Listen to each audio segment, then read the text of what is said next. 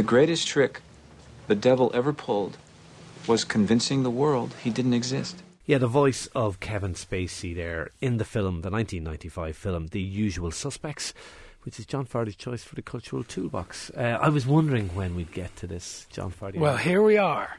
As my wife would say, it's a real John Fardy choice for the cultural toolbox. I have to say, let's get this out of the way. My name seems to be coming up a lot in your household, so let's just talk about that at another stage. I think this is one of the best films of the 90s. It's like a modern film noir movie for people who haven't seen it. Neo-noir.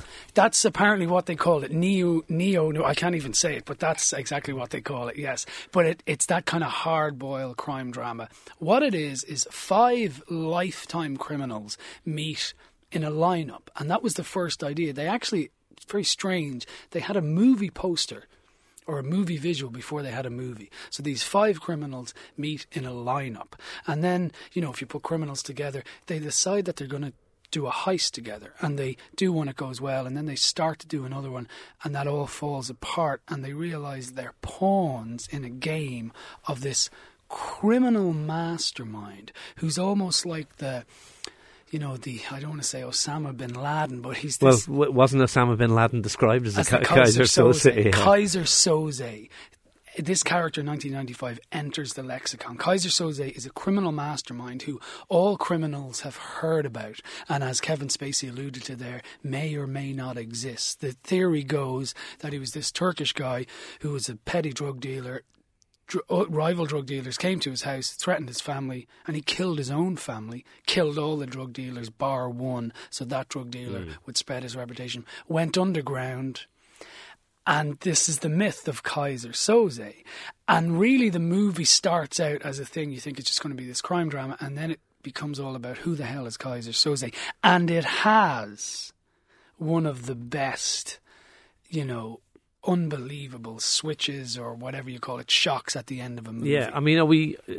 So can we talk about this? Look, yeah, we can. I think most people have seen the movie. So if you haven't seen the movie, there is going to be a spoiler alert in here. I don't think we can talk about the film without actually talking about Kaiser Soze. So be warned. Yeah. Okay. Tell me why you think it's so good, because I have major reservations about this film. But let you put the case for the defence first before the prosecution. We've entered the courtroom here. Yeah. Because I think it's one of those stories that carries you along relentlessly. You never see where it's going, and it gets more and more intriguing. It's told in this incredible flashback kind of style. It's really told through an interrogation. Charles Pamentero is a police cop who's interviewing one of these 5 criminals. The Kevin Spacey. He plays a sort of a low-rent con man, basically. Yeah, his nickname is Verbal Kint, and he's kind of has a kind of mild manner. He's a wimp, really, in it, and as you say, he's a low level. And he's a physical disability as well, and he doesn't look like he certainly doesn't look like a Kaiser Soze type, let's say, right? But it's told through his flashbacks, and constantly the story changes to different things, and you think it's just this kind of procedural cop story or a bad guy versus good guy story about them trying to hold up a drug shipment on a boat, and then the more the Verbal Kint, the Kevin Spacey character, tells, it gets murkier and murkier.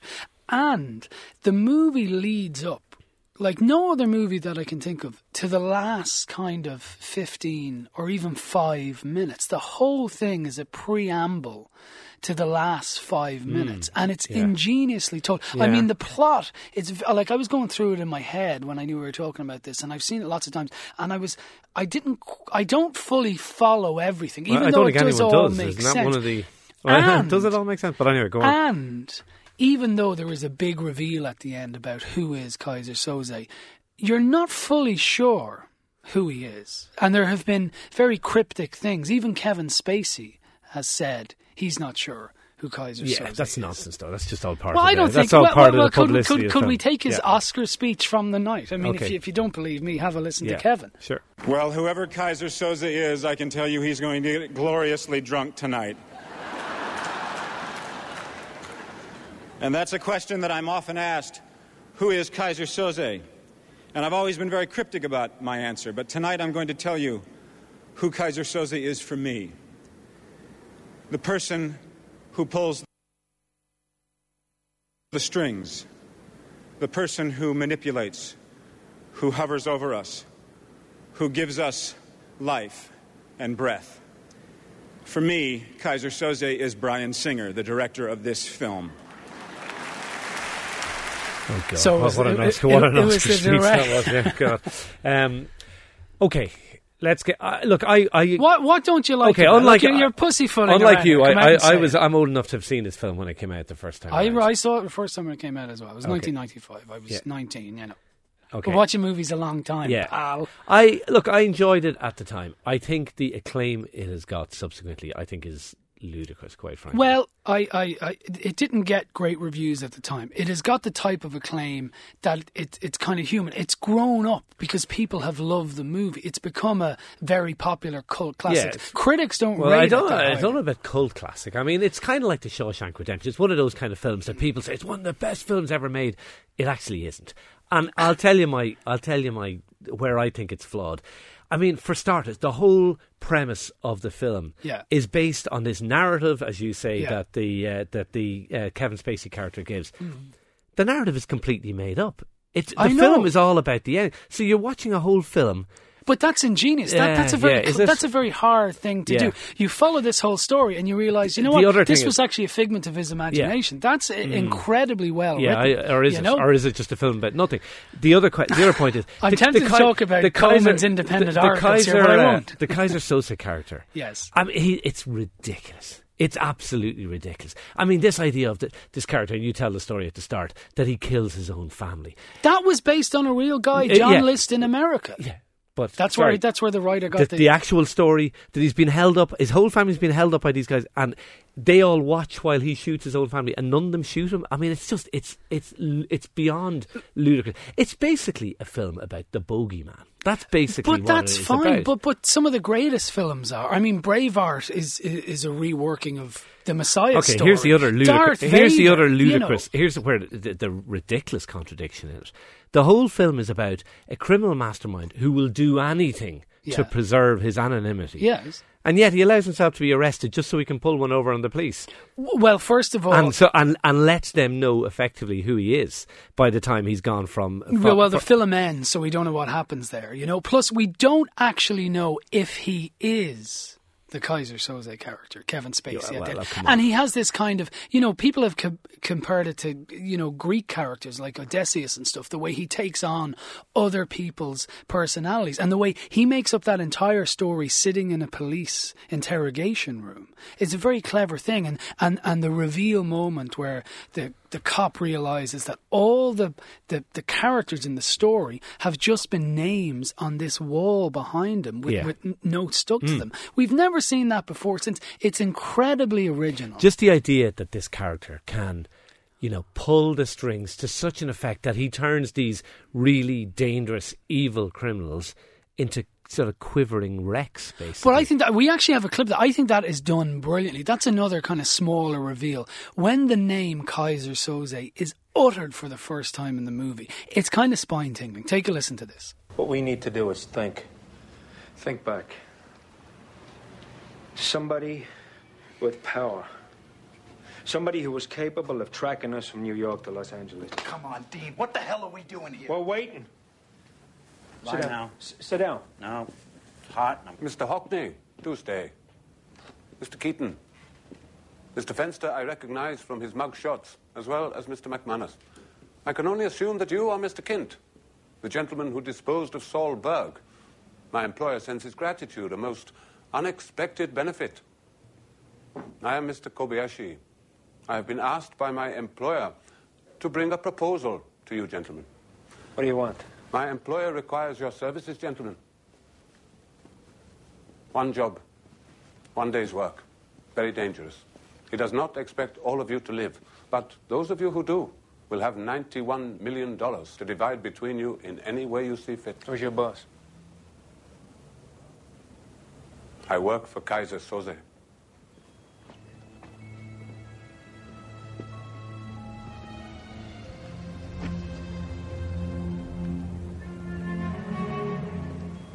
Who's Kaiser Soze? Judging by the sudden change in mood, Mr. Kint, I feel sure the rest of your associates can tell you. Ooh, I'm all scared. Exactly. But can I go back that was to the voice of Pete Postle, by the way. dear departed in Pete a kind of Postlethwaite. half Geordie, half Indian accent. But go on. Fine anyway. by me. Yeah. Fine by me. But you say this thing about it's a story about the bogeyman and stuff like that. But the great stories they have these kind of tropes, that are always there. Like I was saying, Braveheart, Star Wars, the truly great stuff. They do have these kind of characters that are almost folk characters. That's what Kaiser Soze is. The characters in it, other than the actual characters we see in it, they're at times I think they're scarcely believable characters. They're with the possible exception, actually, of the Gabriel Byrne character, who you could, he plays a former criminal mastermind who's trying to go straight. Even though I think it's slightly implausible he manages to get the girl he does, but we'll leave that to one side. Yeah, maybe I could go along with you in this instant alone. No, I love the other characters in it. You've got Stephen Baldwin of the Baldwin family. He's great. Benicio del Toro, who plays the Fenster character, who famously said you can't hear him because he realised he was going to die in it, so he decided not to pronounce his words properly. I think the characters are great in this. Those 5 usual suspects are very unusual. They're not your normal kind of crime people. So I don't buy that at all. I think you need to stop discussing these things with your wife before you come in. I watched the film on my own the other night. Actually, okay. I hadn't seen. I hadn't seen it. Was a real John I hadn't know what I told her. She said right. It, yeah. Okay. Yeah. Okay.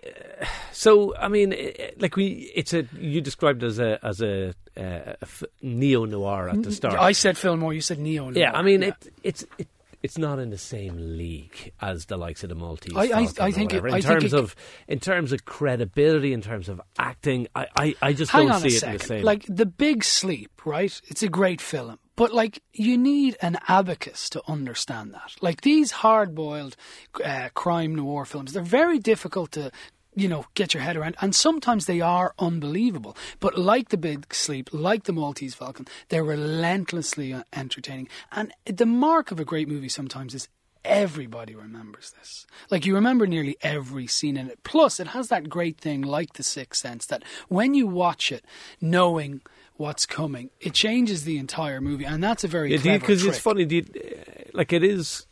I also think it's a film that you wouldn't watch. You would on multiple occasions. Well, yeah, you get. I mean, I'm not criticising, but I'm just saying that's an observation. Well, you certainly get the most out of it the first time you watch it. There's a huge, I think, kick from it. The second time you watch it, it's a different movie because you know what's happening. So I do go along with that. But it's a type of film you would love to show to someone if they hadn't seen it, I think. Last question. Is this a film loved by men of a certain age? And mainly by that category? No, I don't think so. Maybe men of a certain category and character have seen it, but I think anybody who likes a good cop drama, a meaty whodunit, and a kind of wow, I didn't see that coming, would love it. It appears your wife is not one of those people, but I'll pray for her. Rotten Tomatoes, I think, gave it. They add up all the marks given by critics. I think they gave it something like 8.3 out of 10 or something. That's not bad. Would you better films have got worse? You'd go further than that, would you? Oh, I would. I go 9. I really would. It's a great. If you've never seen this movie, watch it today. You will be relentlessly entertained. I'd give it a 6 out of 10. John Fardy, as ever. I'll give you a 6. John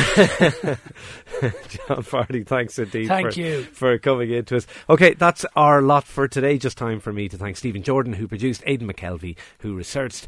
Off the Ball is up next. Have a great Sunday.